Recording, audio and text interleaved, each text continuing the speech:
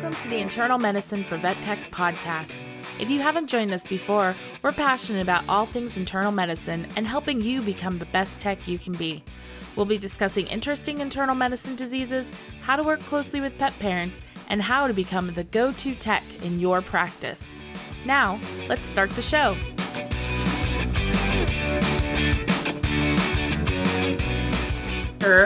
BTS and Onco as well. Hello, Jenny. How is everybody? I'm happy. Not bad. I'm happy to be Danny's partner in crime. I'm just excited that we get to talk oncology with smart people about oncology.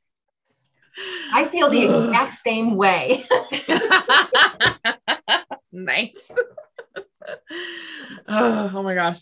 So this is our second episode.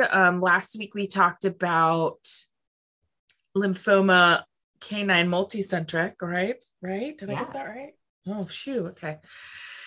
This week we'll be focusing on lymphoma, but for kitty cats. So feline lymphoma, which is, it definitely is different. Like when we think of, I think of lymphoma, they seem like completely different diseases. Like, I don't even know why they're both called lymphoma, but I'm sure you guys will teach us that. So we'll be talking about that. And then just as a reminder for CE, so this is not race approved yet. We're working on that. As soon as that's done, you would need to go into the membership, fill out complete the quiz for your certificate. And then, that's how you would get it. But for right now, it is not approved, but you can definitely use it for self-study. Once this does get approved, we'll let everybody in the membership know. So that way you guys can get your CE hours if you want to. I'm trying to think if there was anything else. Do you guys have anything I need to say about anything for this week before we dive into the feline lymphoma? Did we get any answers to the question?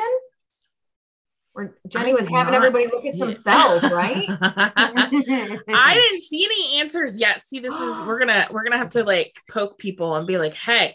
Okay. And I mean, honestly, we were talking about some cytology. So if people have really cool pictures, hit up your Facebook site, throw some of those really cool lymphoma cytology pictures on that site. We can also talk about them and share them with other people too. Absolutely. Yeah, definitely. Yeah. Yeah. And definitely because I think you guys are both in the Facebook group, right? Mm-hmm. Yeah. Sure. So yeah, definitely check that out. If you guys have questions, you can reach them there. If you want to go directly to the source. All right. Well, let's dive in and you guys take it away. All right. I mean, I'm going to do the little mini recap of what disease we're actually talking about, since I know it is for cats and it is a little different, but it is still lymphoma because it's technically coming from the same cells, and it's still lymphoma and not lymphosarcoma. Although if you see lymphosarcoma, it's the same thing. We just don't need to use that. If you see LSA, that's also the abbreviation for it. So that also means lymphoma. Unfortunately derived from lymphosarcoma, LSA, but it's lymphoma. And so when we talk about lymphoma, that's the cancer of the lymphatic system. So that's our body's germ fighting network, and it can involve any part of our lymphatic system. So our lymph nodes, our GI tract, our spleen, wherever our immune cells are going to go, that is where you can find lymphoma. So it's considered a systemic disease, whereas a lot of cancers are very local and then they can spread to other places. This one is just considered everywhere that it wants to go. I am going to let Jenny really dive into the types of feline, because with dogs, we were looking at the most common is the multicentric lymphoma. So that is usually a high grade, large cell lymphoma. Whereas for our kitty cats, we are usually looking at a low grade, small cell lymphoma, which is why a lot of the things are so different. And then there's what I always just like to say, because cats do whatever they want with everything that they want, right? My house, cancer. But they've got some very specific types that show up and presentation of those. And I'm going to let Jenny tell you all about those because there's very, very specific ones in there. So, when we talk about like lymphoma itself, right, it's still a round cell cancer. It's a malignant round cell cancer, so a malignant tumor of lymphocytes. With our kitty cats, we commonly see a much different presentation. But as far as the physiology and the formation, how did they get it? Why did they get it? A lot of that is going to be the same as what we looked at in our canine counterparts. So, looking at alterations in proteins and tumor suppressor genes, allowing these tumors to actually develop. However, we do know specifically, and I do have this article linked for you, that cigarette smoke or kitty cats that live in a cigarette smoke household are actually much more likely to develop lymphoma. So we know specifically for a fact that lymphoma can be increased with cigarette exposure in our kitty cat friends. So really great to know, right? Because if you have some of those owners that come in and maybe they have an older kitty cat that's maybe not feeling well, having some of these clinical signs, and you can tell, a lot of times you get that you can just smell, right, on the carrier, on the clothes. And if you know that certainly can be an indicator of things that maybe would be added to our differential list. The incidence of feline lymphoma is what is staggering to me. We talked about canine multicentric last week and how we see, something, and that should say 200, not 22. And we saw something like 50 out of 100,000 dogs. And our kitty cat friends is more in the about 200 cases per 100,000 cats. So significantly more of a higher incidence in canines more than we see in people, which is pretty amazing to me, right? So when you think about that and you see the cases that you're seeing clinically, a lot of times we think about those canine lymphoma cases, right? But so many times we're like, well, I don't know that I'm seeing that much feline lymphoma, but according to the incidence reports, we know it's there. So we're missing it. Right. So we know that it exists. So, doing additional diagnostics, and Danny's going to nail on all that stuff of why those additional diagnostics can be so important to help us not miss these presentations. Typically, we see feline lymphoma. The most common presentation that we see is alimentary or in the GI tract. Small intestines are going to be most commonly affected. And we do differentiate that into 3 different classifications. And when I say 3 different classifications, we're going to talk about the small cell and large cell. And then we actually break large cell into a further category, what we call LGL, or large granular lymphoma. So anytime it is a large cell tumor, or a large cell disease, we expect that disease to be a bit more aggressive. That small cell or lymphocytic lymphoma is typically very diffuse disease that we see through the small intestine. A lot of patients, about 70% of patients will actually have waxing and waning clinical signs. So these are those older kitty cats that come in. They've had this history of vomiting, diarrhea. Oh, we think it's IBS. They get a pred therapy for their IBS, right? And then their clinical signs magically disappear.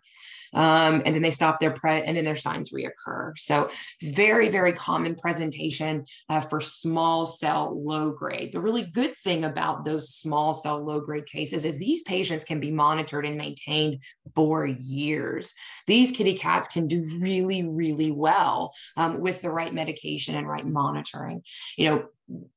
With our alimentary lymphoma, differentiating between small cell and large cell is going to be extremely important for prognostic factors. There's also some different things we will see on physical exam with these patients. A lot of times, like I said, that small cell is going to be very diffuse, right? That's going to be those waxing and waning. But with the large cell lymphoma tumors, or especially with what we call LGL, large granular lymphoma, these patients can become acutely ill, and typically we tend to see more mass type structures or large lymph nodes. These are going to be the cases that you see that have a lymph node that's obstructing the GI tract. That's going to be more commonly that we see with large cell lymphoma, not diffuse disease, which is more typical common presentation of small cell.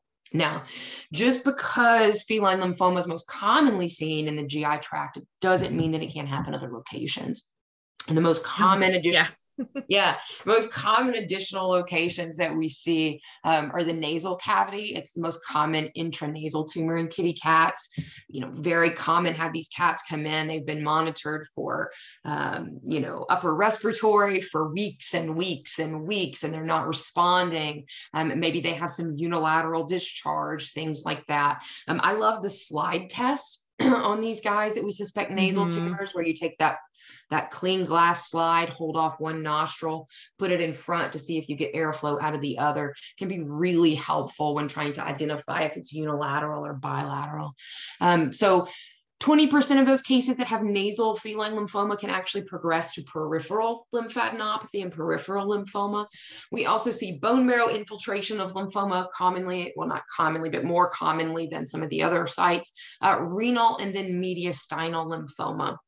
And when we talk about risk factors, it's typically alimentary lymphoma is typically a disease of older kitty cats. This is something we see developing typically in our older cats, but there are some risk factors, specifically retroviral status, that can increase the likelihood to develop lymphoma. So with feline leukemia, we actually see direct tumorigenesis because of T cell activity.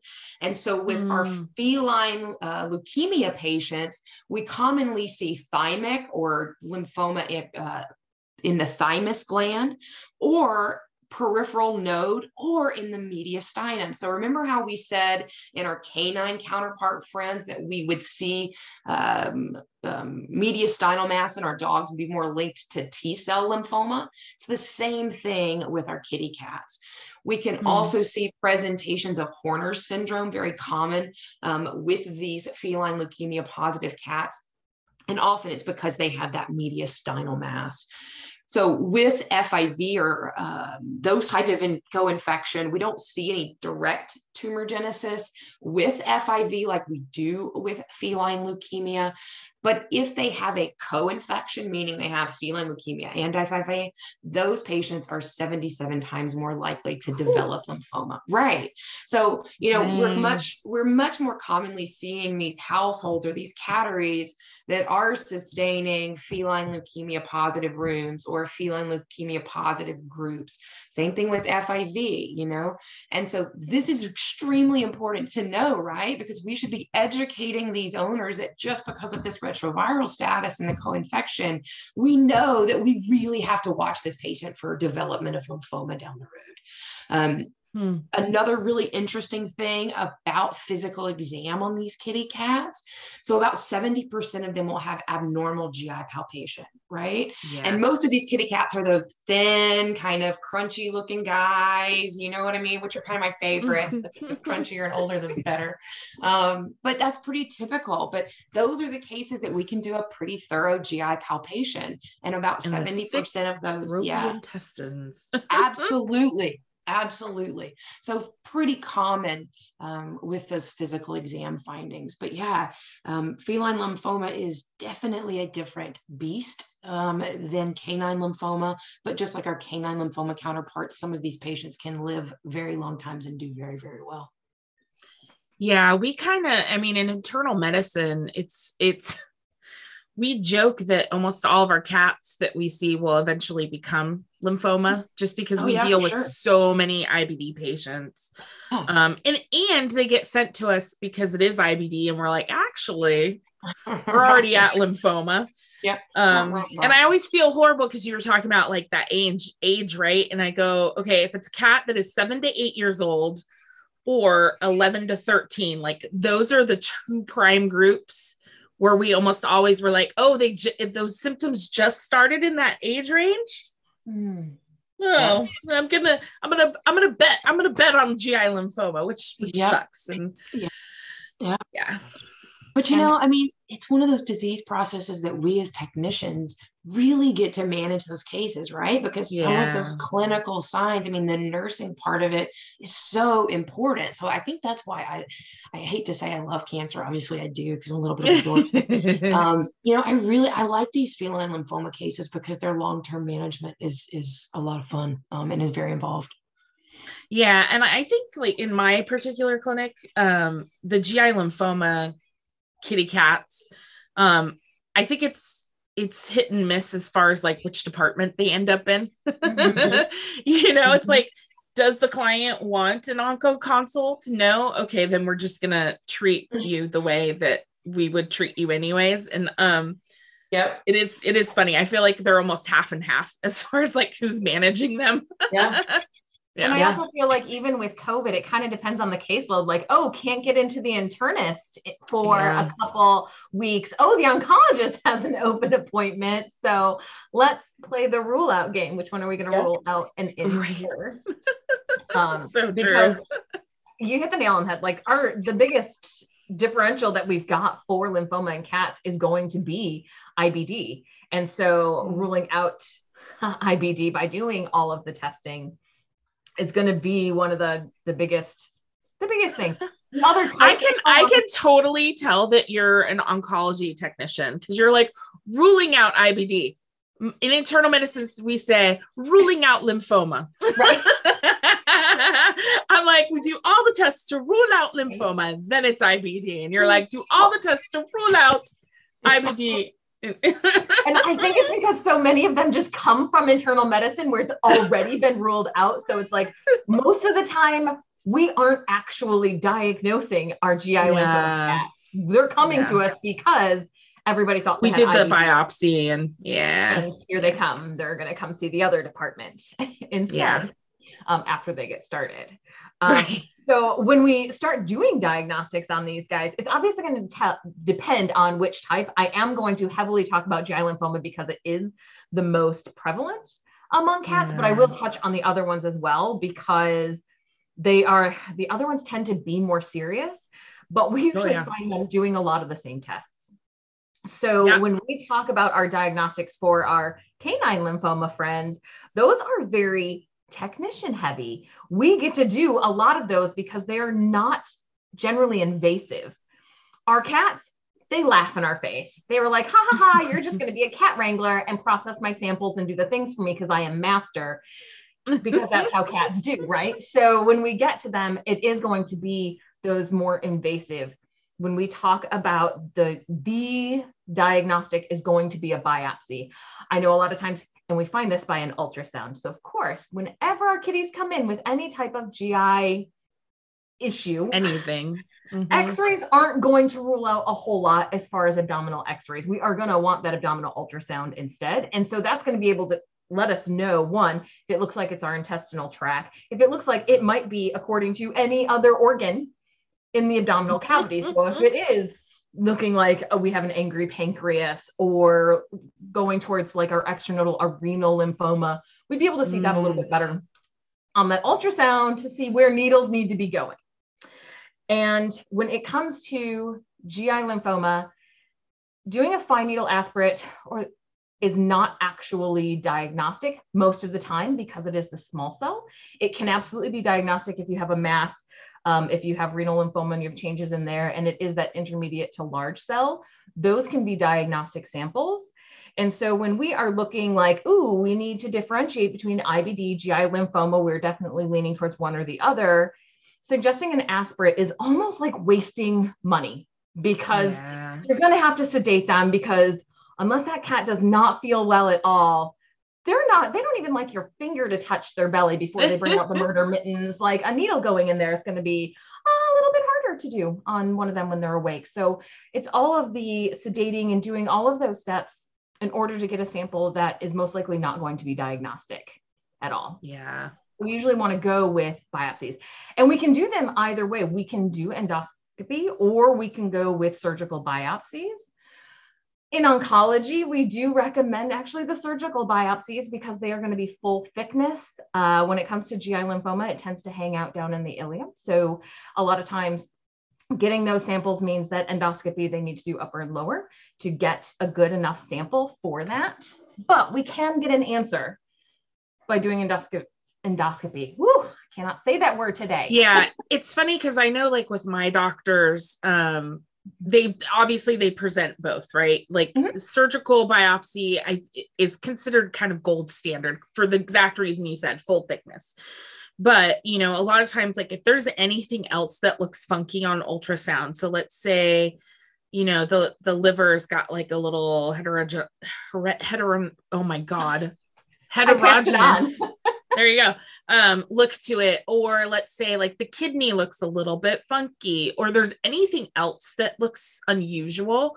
They usually say, yeah, surgical biopsy is going to be the best because you're going to get that full thickness. We're going to check to see if it's anywhere else.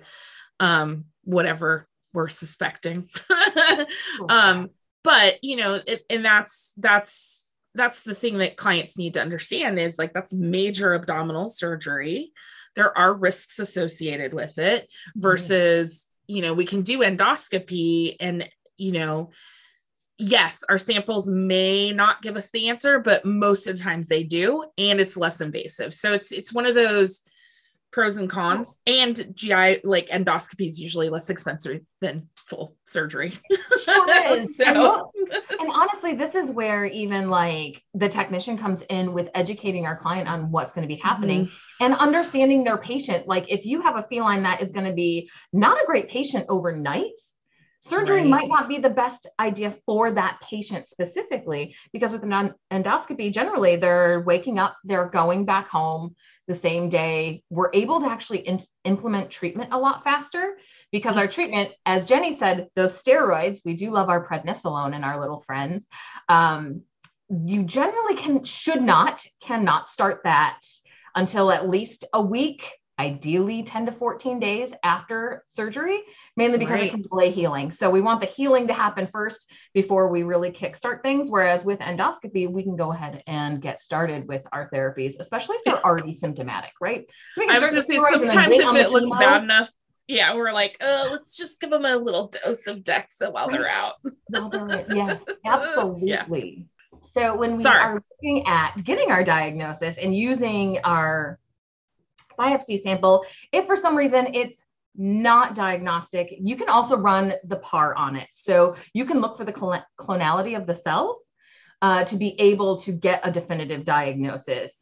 There are some places out there that actually always run both, just to make sure, because on that biopsy sample, they can histologically still look like IBD, especially if you're not getting a full thickness, because it can be a lot of the inflammation and stuff. So they could read it out as IBD, and it still might be GI lymphoma that they have been diagnosed with the PAR test. So, yeah, I feel like I was gonna say the biopsy. Oh my God, the laboratory that we use at my clinic, probably, I'm gonna say in the last 3 to 5 years, because I can't remember exactly when, but all of a sudden it was like, we recommend PAR. And it was like, occasionally they'd say it. And now I'm like, of course you recommend PAR. You recommend PAR on everything. So we've almost gotten to the point where we've told our clients, like, we're going to recommend PAR. So you may as well just set them up for it now, because it's not cheap. It's an expensive, it's a relatively expensive test, but when you're trying to rule out lymphoma, because I work in internal medicine, I'm going to say rule out lymphoma. It's such a useful tool. So, and in case you don't know what PAR is, it's a polymerase chain reaction for antigen receptor rearrangement, which is kind of cool. Like are you going to talk about it? Because if not, I can I hadn't planned on it. So please jump on in, because I kind of did last time and my words get all jumbly around me with PAR and I don't know why. You're probably gonna be able to say it better than me. So, but the thing that's cool is because cancer basically is like a replication that's inappropriate of cells. And so what happens is they're going to look to see if there's cells that are identical with the inappropriate DNA sequencing in them. And which I think is, I don't know, I just think that's really cool. And they can see like how many of that happened. Like how many bad Xerox copies did your body just produce? Like, the copy machine that's spitting out a bunch of crap that you're going to end up having to throw out. Yeah. Right. And when you honestly, and I feel like when we get to our level, sometimes we forget to break our words down, how we used to when we were first learning. So like when you think of like something that's moniclonal, so we've got one, and clone means it's cloning the same one over and over. So that's moniclonal. So that's cancer is usually just replicating itself over and over, whereas the body naturally has more. So our polyclonal, so it's replicating all the cells. and doing what it's supposed to do. So that's what the polyclonal looks like. So Nice. I know sometimes that helps to understand it a little bit better, because I definitely was like, I don't know what that means. Or when we started talking about like the monoclonal antibodies, that's even a big thing nowadays with everything that's going on in the world. Seriously. So you kind of actually know a little bit more about it than you think, I promise. And so I talked a lot about doing the biopsies, which all stem from like our imaging, right? So we want to do an abdominal ultrasound. That is going to potentially show us. It might not. If it's GI lymphoma, a lot of times it looks like thickening along the intestinal loops in the GI system, but it doesn't always. So if they have all the signs, so it's walking like a duck, it's talking like a duck, but it doesn't quite look like one, you should maybe still go after it. I will say that my own cat was one of those where she had all of the symptoms. She'd been hyperthyroid in the past. She did iodine. So she was already radioactive once upon a time. I thought it was that again. Ultrasound, nothing, totally normal. And she was like, but we're going to do this. And lo and behold, GI lymphoma. So just because it's normal, we want to definitely take all those symptoms into effect and what treatments we've tried with them. If we've tried everything, we want to make sure that it's there. But again, that'll let us know, like, we'll see if there's any kidney changes to see if we're looking at renal lymphoma or not. If there's any enlarged abdominal organs or just anything that is abnormal, because again, we can do FNAs at the time, especially if we're doing endoscopies, and we know that we can absolutely kind of just poke around in those as well if we're in there. And then we also want to take our chest x-rays as normal, because as Jenny said, we do get those mediastinal lymphomas in cats. These guys, because cats, they hide it just like their heart failure, right? So like, they're not going to show you that there's a problem until they are knocking on ER doors saying, save me now, or I might bite you. I'm not really sure yet, but it's the same kind of thing. So when they present, it's going to be that dyspneic. We want to take x-rays. They can have fluid, so it can look like that, but a lot of times there may be that mass in there as well. So that's when we see that mediastinal mass, but that's when our chest x-rays are also going to be very important, even if we have to tap their chest first to be able to get the full picture, similar to our congestive heart failure kids when we're looking at their hearts. We're going to look at their mediastinum, which is in the same area. So we want to take those. And when we look at our lab work, it's a lot of the same. We can see some changes. If we are seeing renal changes on our chemistry, then it can be because of renal lymphoma. So that can cause changes. Otherwise, we are getting our full picture. So we do want to get our CBC, our chemistry, and our urinalysis. And then some additional tests that we like to look at in these guys is, I'm going to tell you, in oncology, we don't do this a whole lot. Either of these tests, actually. And so the retrovirals, so doing the FELV, FIV test. Now, it's not going to tell us whether or not they have lymphoma. However, as Jenny said, we know that the incidence goes up if they do have those. So that's helpful. But also when it comes to treatment, having feline leukemia actually lessens the ability for treatment to work.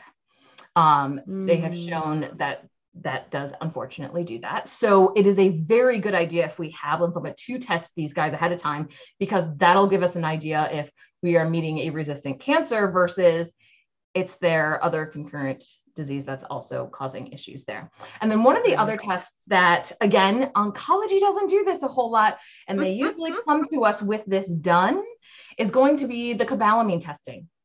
Because with the GI disease, man, I'm going to let Yvonne go ahead and talk about this if you feel like you'd love to talk about this. But with GI disease, our vitamin B, cobalamin, it can absolutely be low because of our absorption issues. And knowing that it's low and giving supplementation also helps when we're treating cancer as well. So it can also be low. So we don't always test for it. We don't always implement it. I know a lot of my doctors are usually looking at the internists going, what was it you recommended? How often is it? You've already started it. So we're on what part of that dosing regimen are we doing? Oh my but God, that's so funny. If they do come to oncology and they don't have that yet, it's a very, very good idea to go ahead and run those to get supplementation on board. Yeah, and we talk about Texas A&M, the GI lab, like I think that's where everybody refers to. And for cats, it's so easy for cats because we usually have the 1,000 microgram per mil B12, and it's 0.25 usually. I mean, there is some dosing range, but it's usually 0.25 mils per cat once a week for 6 weeks, and then once a month. And it's crazy because, the reason why is because the guts aren't uptaking the B12 like it normally should because of the disease process, right? But it's, we have so many patients that once you start supplementing, their appetite gets better. Their bowel movements are better. And that's just from supplementing B12. And we've seen some patients, like clients will tell us, they're like, yeah, when I get to those last couple of days or the last week before that monthly injection, we see a dip in feeding and like appetite. And so it's great because it's a water soluble vitamin. So like if, they don't need it, they just pee it out. So you can't really overdose on B12, which is great. They do make tablets, but I don't know any cats that will eat the tablets. So we usually just do the injections, and, it's once a week or once a month. I mean, it's usually super, super easy, but yeah, it's B12, really fun color, awesome stuff. Yeah. It's bright. It's pinkish red. I focus on the important things in life, the color. But yeah, so when we look at those guys and we look at starting that, so our other kinds of lymphoma, like what other diagnostics are we going to do? So when we have those kids who do come in dyspneic and might have either fluid in their chest or a mediastinal mass, those are the things that we can go ahead and send, like our PAR or flow on that fluid. We can send out a fluid analysis. We can do a cytology of that mass if we get a sample of it when we are doing all of those things. We can still send out a lot of those. So we can get an FNA diagnosis on a lot of those because cats, a lot of theirs do tend to be T cell, that T or B cell for flow cytometry, whereas dogs, that affects prognosis. Not so much. It's usually just a slightly different disease process in cats. It doesn't really have anything to do with prognosis. But those are still tests that can be done to see which cell line they come from, the B cells or the T cells. Yeah, I mean, you can do a bone marrow aspirate for cats. It's not going to tell you, honestly, any useful information that your CBC wouldn't actually already tell you, mainly because they don't tend to have the kind that moves into their bone marrow. And if they do, it's usually going to show up on their CBC. I was going to say, we don't do the bone marrow aspirate super frequently unless we're seeing stuff on CBC. And then we're like, uh-oh. But I mean, most of the times we aren't doing it. No, I can remember one patient, and it sticks out because it's the one where it had like large cell multicentric lymphoma, because of course it did as a cat. Why not? And so we did all the tests. We did the aspirate. We sent out the flow. We did a bone marrow. And I still remember he was a tiger cat, and I cannot remember his name, but man, do I remember doing all of those things. He was so tiny for that bone marrow. It's just so much harder. And if we're not putting them under for anything else, because GL lymphoma, you don't necessarily need to do the bone marrow. So if we're not putting them under anesthesia for anything else or sedation, then there's not a big compelling argument for doing it. Yeah. So we don't generally recommend it as much. However, once we have done all of those, our treatment, most of these guys are not going to get hospitalized unless we're doing the surgical biopsies, or they have come in because of their presenting symptoms. So if it is, they are horribly dehydrated because of vomiting, diarrhea, or they are that cat that hasn't eaten for a day or two, and we're going to get into danger of getting hepatic lipidosis and causing all sorts of other problems. Those are the ones that are going to come in through emergency that might need to be hospitalized so that we can get treatment and diagnostics implemented, as well as potentially our dyspneic cats for having pleural effusion or having a mass effect in there. Those are usually the only ones that we're going to see through emergency that would need inpatient treatment. Otherwise, everybody else, we are treat and street, right? We love doing that. Except it's a lot of hand holding, and client education, because the main protocol that we use for our GI lymphoma kitty cats is actually low dose chemotherapy that's given at home. It's called Metronomic. And the main one that we use is chlorambucil or Leukeran. Leukeran is a little more expensive because it's a brand name, not gonna lie. But these guys are usually getting it at home every other day. And it's a pretty small pill. Oh my gosh, they make it in so many forms now. Yeah, I saw that there's like chewable treats. There's all these things that they always said they would never do with chemotherapy, and then they did it and they're working. And so honestly, if it works for the cat and they're happy, people can get it into them and they're safe about it, great. Well, it's because it's like, trying to get things into cats. It's especially because so many people were saying, I need it in liquid form, which is like the worst way to do a chemo drug because it's like foam and spitting and everything. But if you can do, they make it in so many formulations now. And it's so great. Yeah. Makes me so happy. And so we combine that with prednisolone and make sure that we are giving prednisolone, not prednisone, to our kitty cat friends. Yes. And keeping in mind that you can absolutely get that compounded, because if someone is looking for a liquid because they can't give a pill, please don't send home that 3 mg per mil cherry sticky stuff. Oh, God, the amount of liquid they have to give their cat is insane. And no cat likes, I mean, if they do, oh my goodness, but like the cherry stuff. So you can get it formulated into different flavors. We like to do 10 mg per mil because then they're giving this amount, right? So the smallest amount of liquid until someone learns that they actually want pills. Right. Pills for cats. True. Right? It goes over so much better. So generally, they're going to be on that, and we don't have to see them as frequently as for dogs. So usually we want to see them 1 week later because we are starting a chemotherapy, right? So we want to check our blood work. Chlorambucil over time can affect both the liver and the platelets. That is generally after long-term use. So we're going to look at that over time. So we will continue to check that.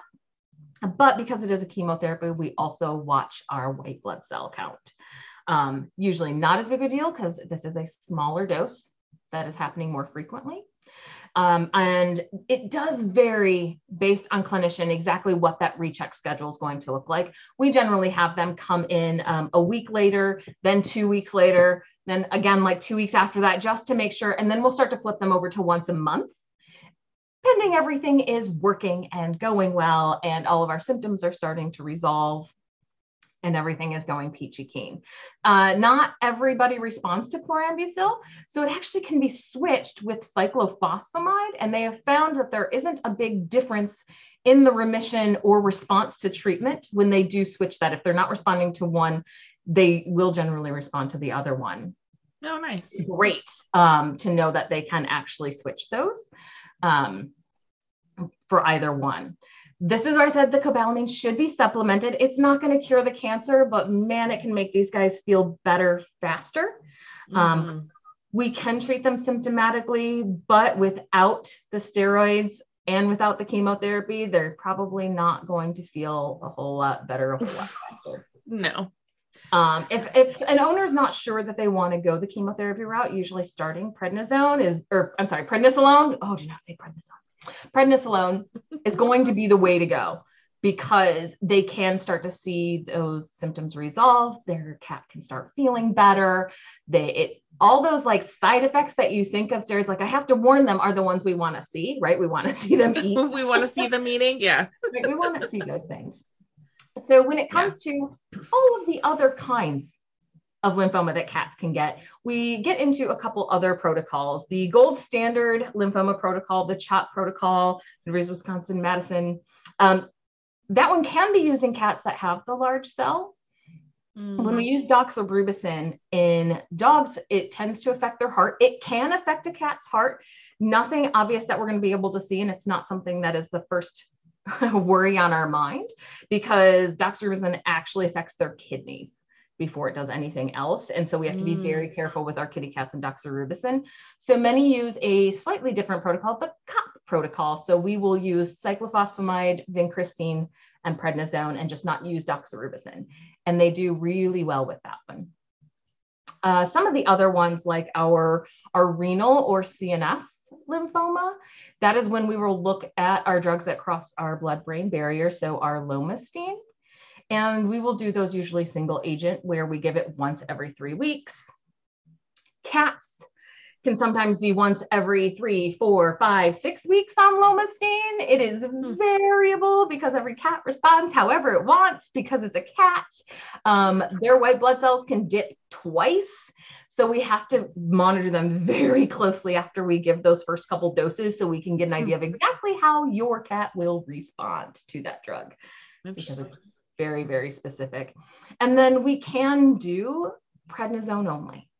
And that is A-okay. Again, it's going to be all about conversations with the owner, their chemotherapy safety, their ability to medicate their animal. If they can't, if it's going to negatively impact their relationship with their cat, that's a big deal. So like, if they're not able to do those things, then we don't want to force them, because getting more time where your cat's now hiding from you is not better than having great quality time where you guys get to hang out and be BFF still, or, you know, your feline overlord gets to continue overlording your house.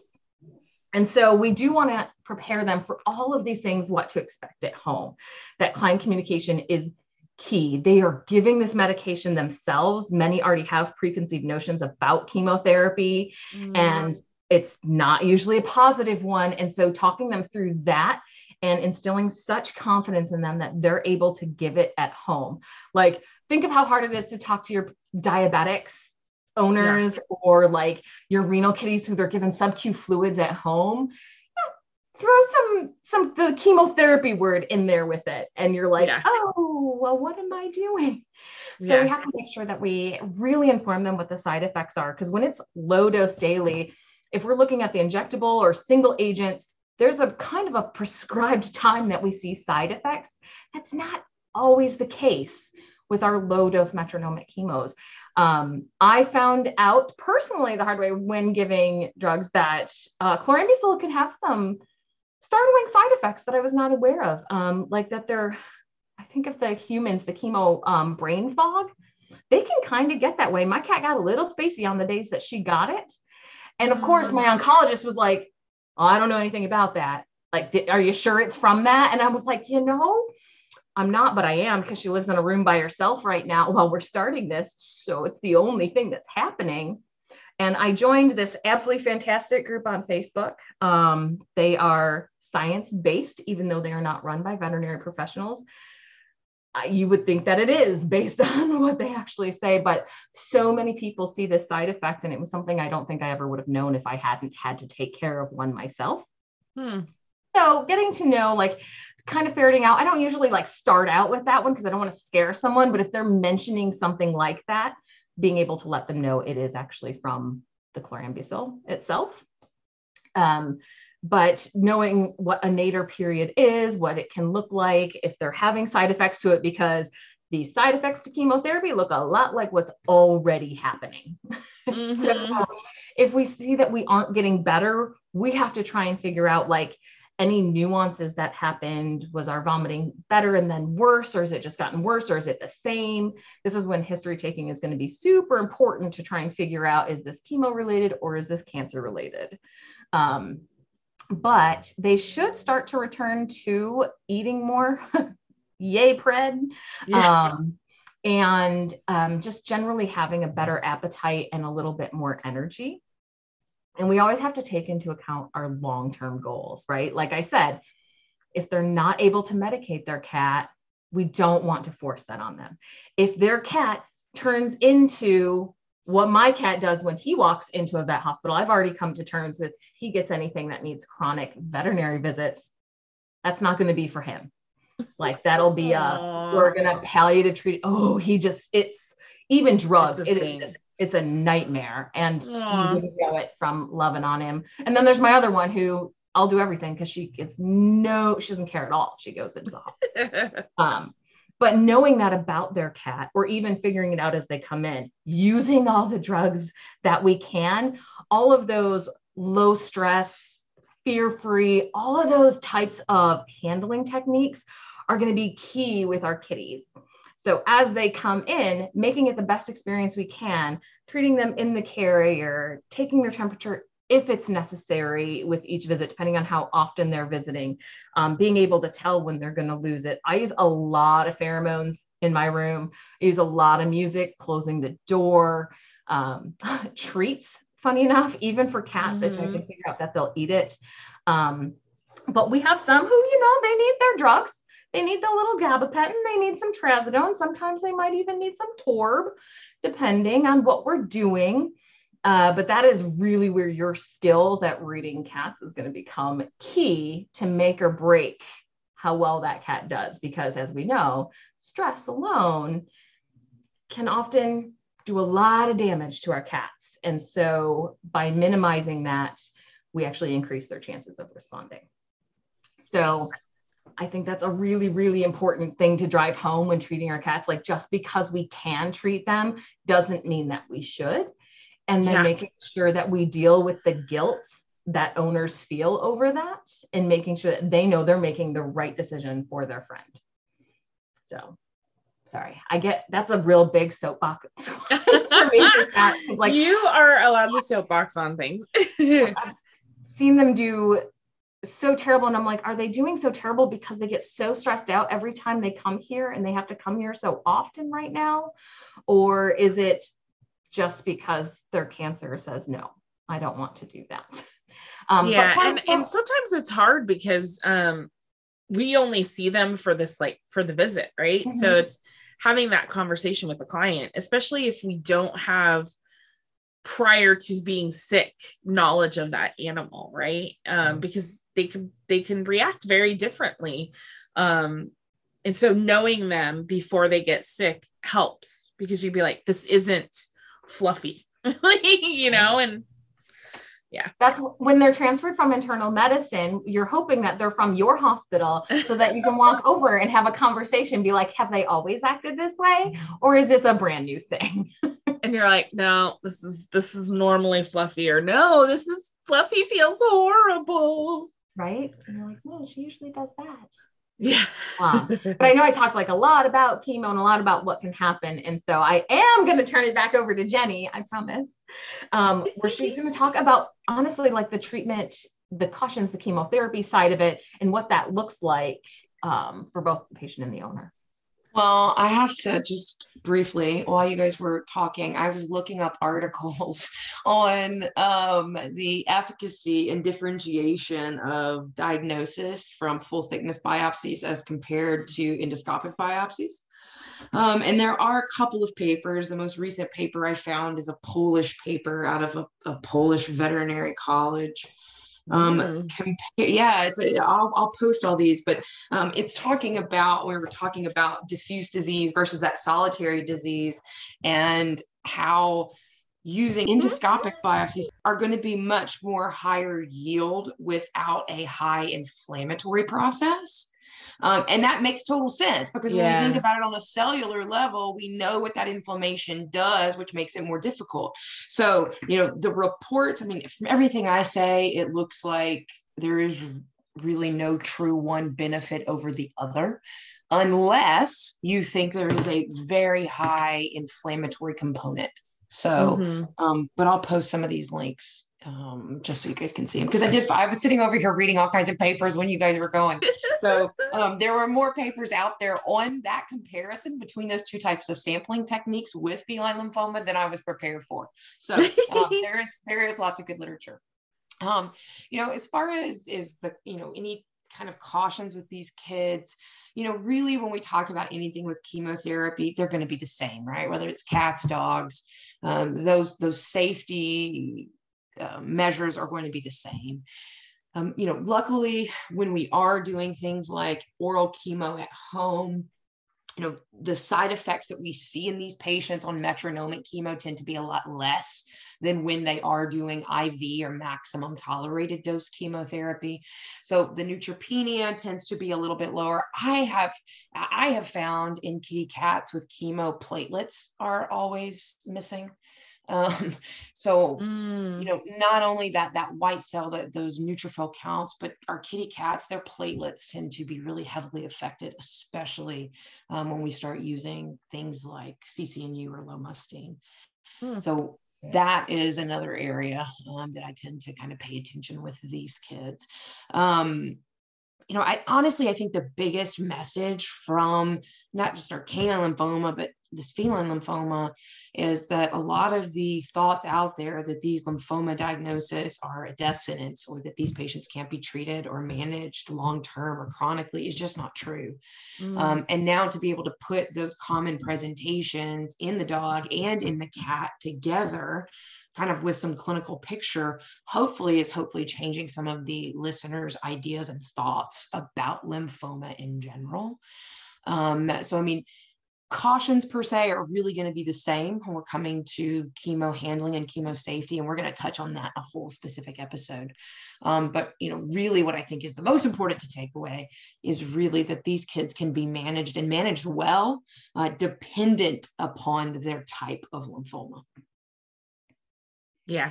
Well, and I think just because we see so many of them in our, in internal medicine too, just because they were diagnosed with one or the other doesn't guarantee, like that's something clients need to understand too, is just because it's a small cell lymphoma doesn't guarantee that they're going to have years and years and years, right? Absolutely. I've definitely seen those cats that were like, yes, it's small cell lymphoma, and then they just crash within a couple of months. Yep. And we don't know why. Like we don't understand it. And then I've seen the larger ones that, they're a year or two out. And that's why, doctors are really good about giving this is the average. Like there's those ones there's the outliers that are years and years. And then there's the outliers that are shorter. So, I mean, and median survival times, a lot of times in oncology, is where a lot of that data comes from, but the first rule of cancer medicine is cancer does what cancer wants. Right. And that's always what I tell people is, look, I'm going to tell you what we want, what we expect based on the data, but there is always the chance that it can go completely awry and nothing like I'm about to tell you. Right. And I think that's the frustrating part with cancer. And diabetes and the pancreas. So, which is why I don't mess with those. But again, it's the nursing management, that client communication is certainly huge in helping that as well. Well, and I think too, like when we're having those conversations with clients, it's making sure they feel comfortable to reach out, right? If they notice something, or like their spidey senses are tingling about something, just ask us, right? And we can be like, oh, you noticed brain fog on the day you give the chemo. Well, it's not a common side effect, but we can see it. Like, just let us know. Or, oh, you noticed the day after giving the chlorambucil, he vomits. Well, cool. Let's give an anti-nausea medication the day of, or maybe the day after. So I think, just making sure they feel comfortable talking to us, and because it is about quality of life. Like, I think that's what all of oncology is, right? It's like quality of life versus like human oncology. It's totally different. Quality versus quantity. Yeah. And yes, you have to let an owner be okay with not doing all the stuff, right? Like, and don't make them feel guilty because they can't afford it.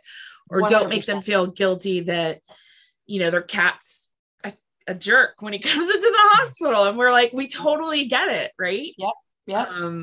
So I think that's one of my favorites. He was a kitty cat that, man, he was rotten to the core at the hospital. And he was my favorite. Actually, we used to use the cup muzzle. I don't know if anyone's ever done that, where you punch holes and you put the gauze through it and you cut the end off so they can see out the cup, but it's over their face so they can't bite you.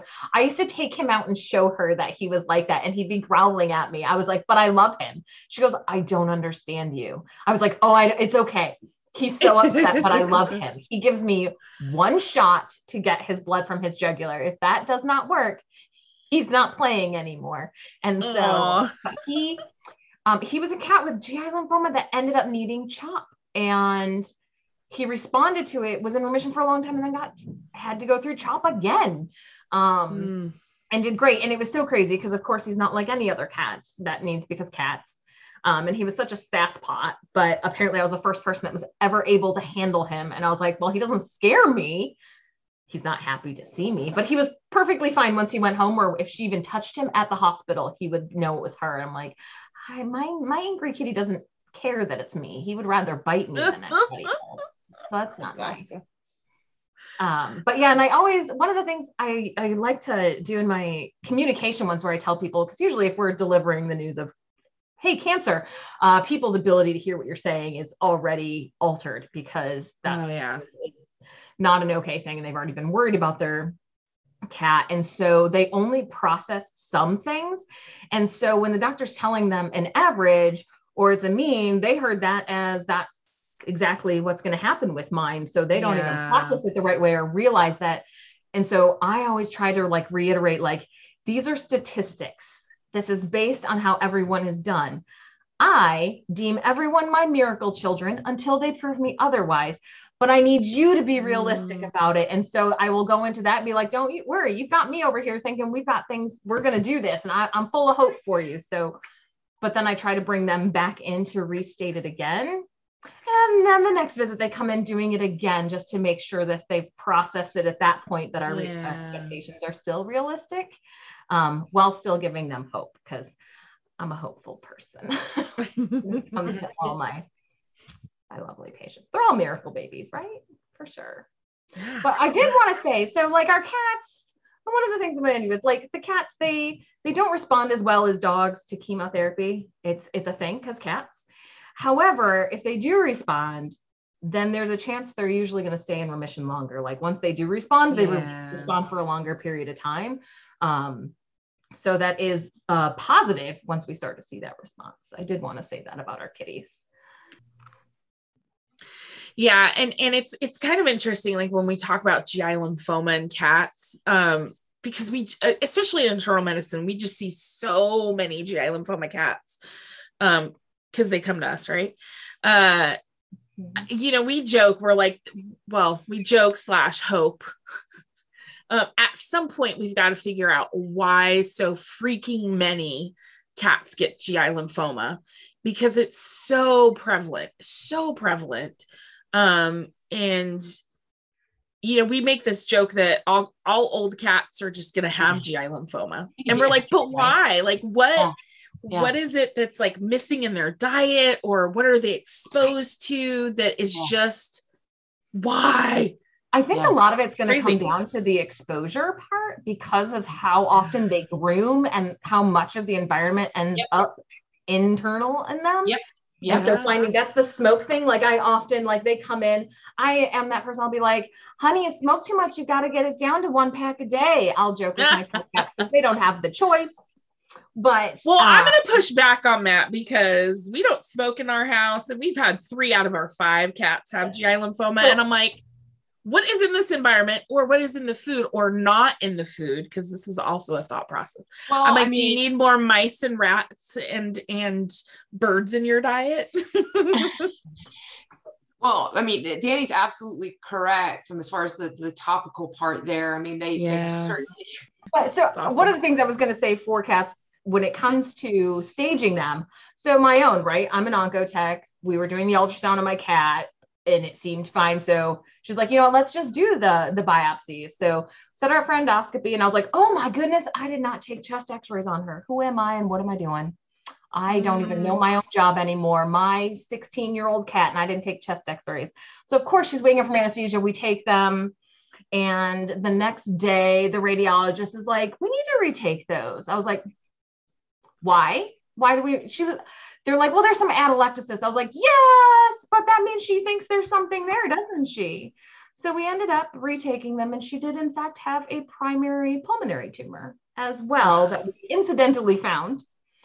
Based on her responding to the chemotherapy and steroids, we realized that her lung tumor was in fact just an incidental finding. And since she was 16 with one kind of cancer, I wasn't going to put her through a thoracotomy to remove it. So we just monitored that. And it actually was totally fine, just hanging out in her lungs. Oh well, my we God. don't. We have cancer. Crazy. So you should always do your staging. Yeah. Never Yeah. know.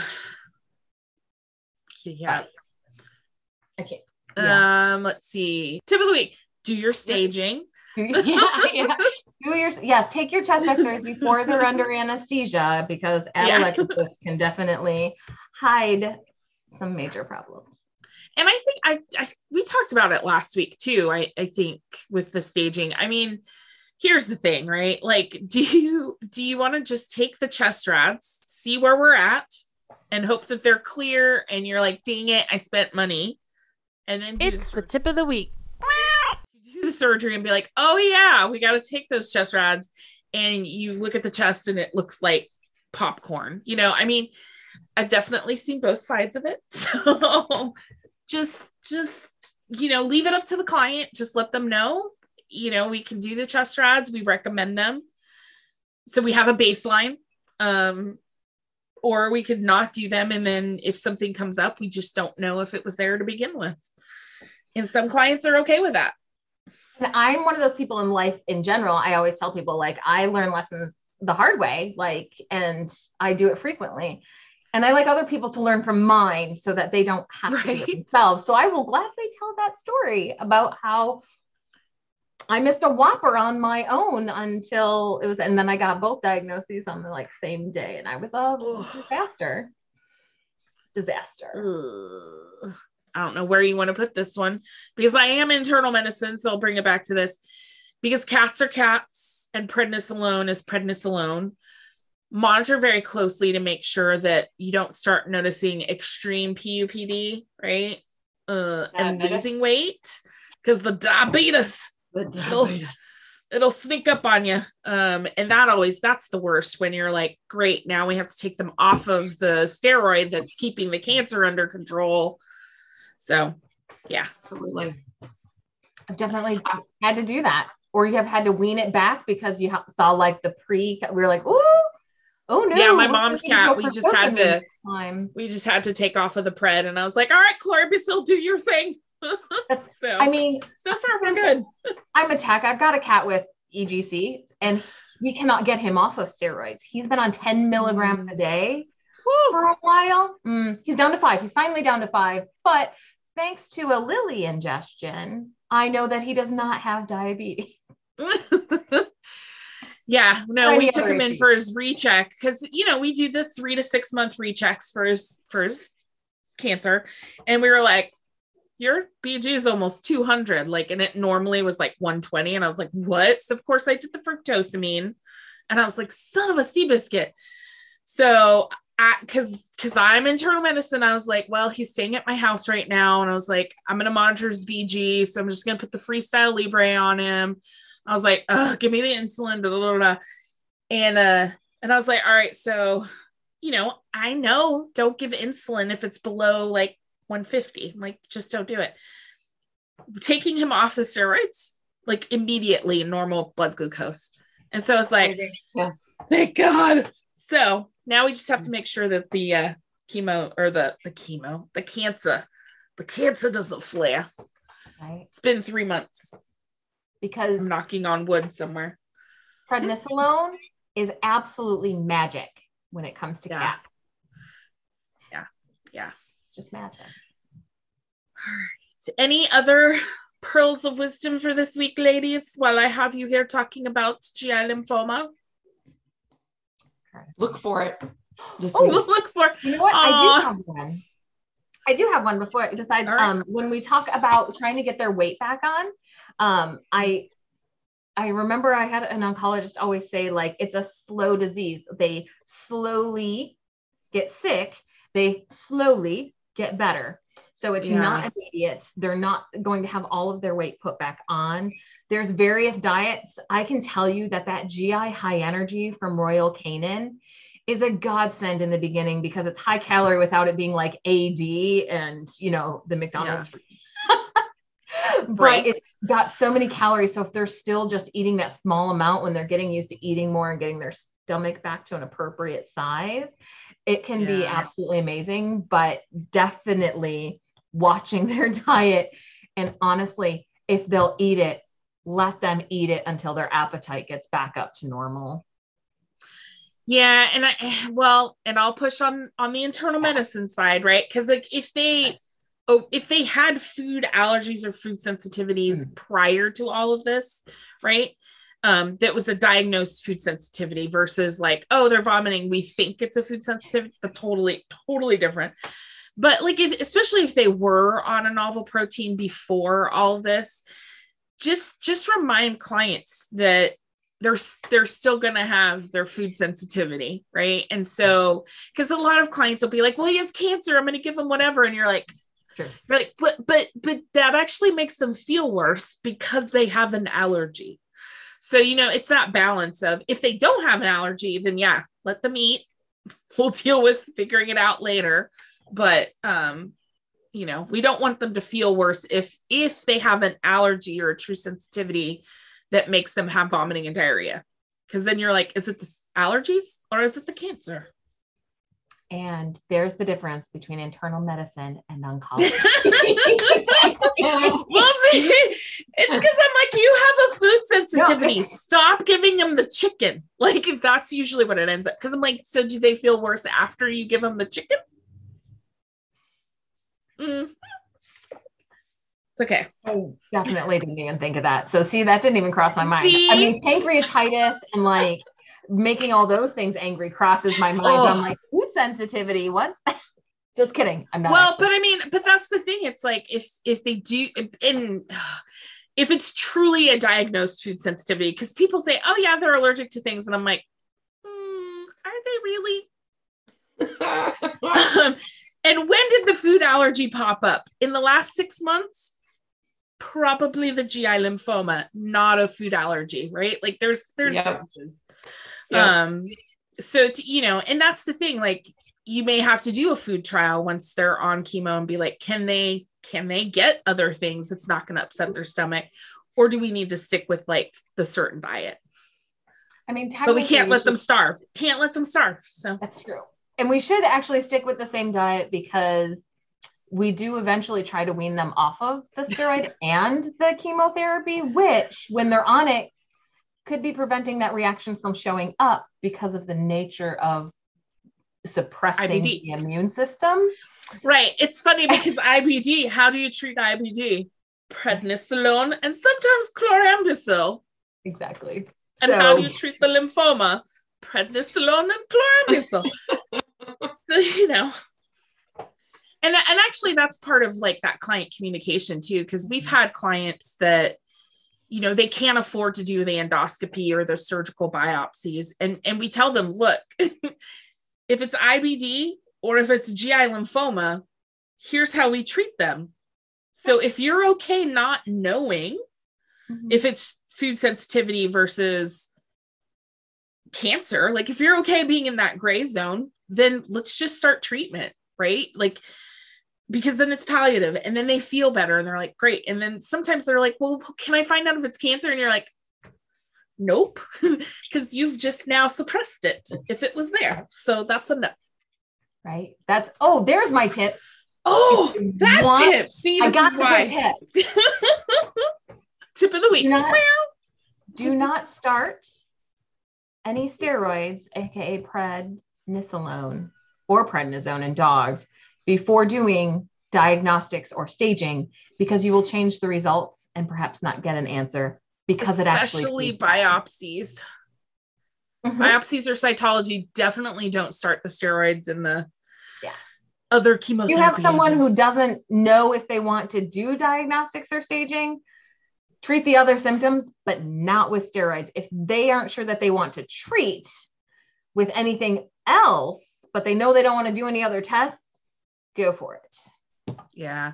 We've had some clients get referred to us and the primary vet started them and we're like, cool.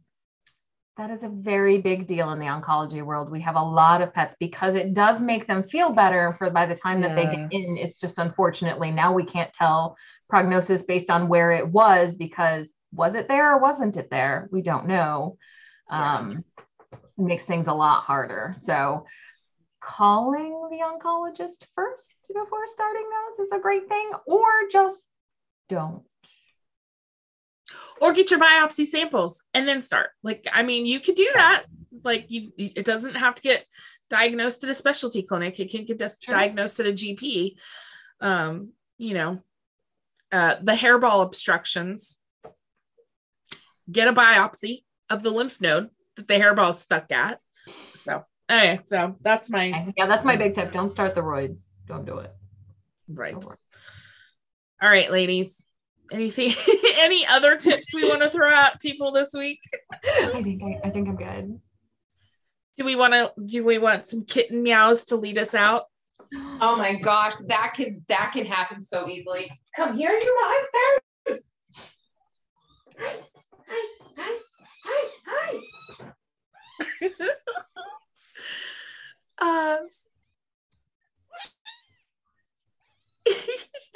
You're lucky it's not scratch and sniff, because they're stinkier than how they sound. They're stinky.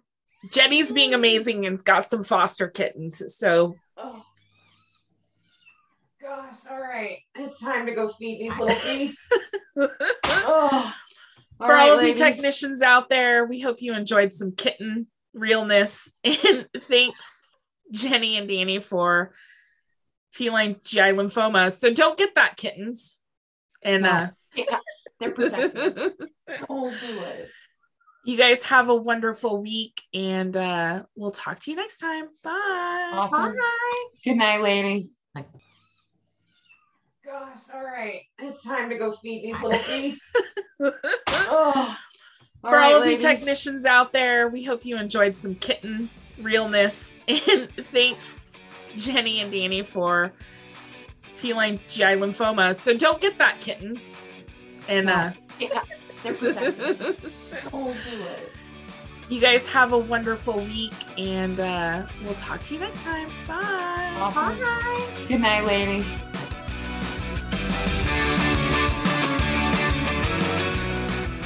Thank you for listening to today's episode of the Internal Medicine for Vet Techs podcast. If you like what you heard, we'd love for you to share with someone you think might enjoy the podcast, and make sure to subscribe so you never miss an episode. Want to give us a boost? Please leave a review on iTunes or your favorite podcatcher, and we'll be sure to say thank you. Find out everything about us at internalmedicineforvettechs.com. Talk to you next week. Bye.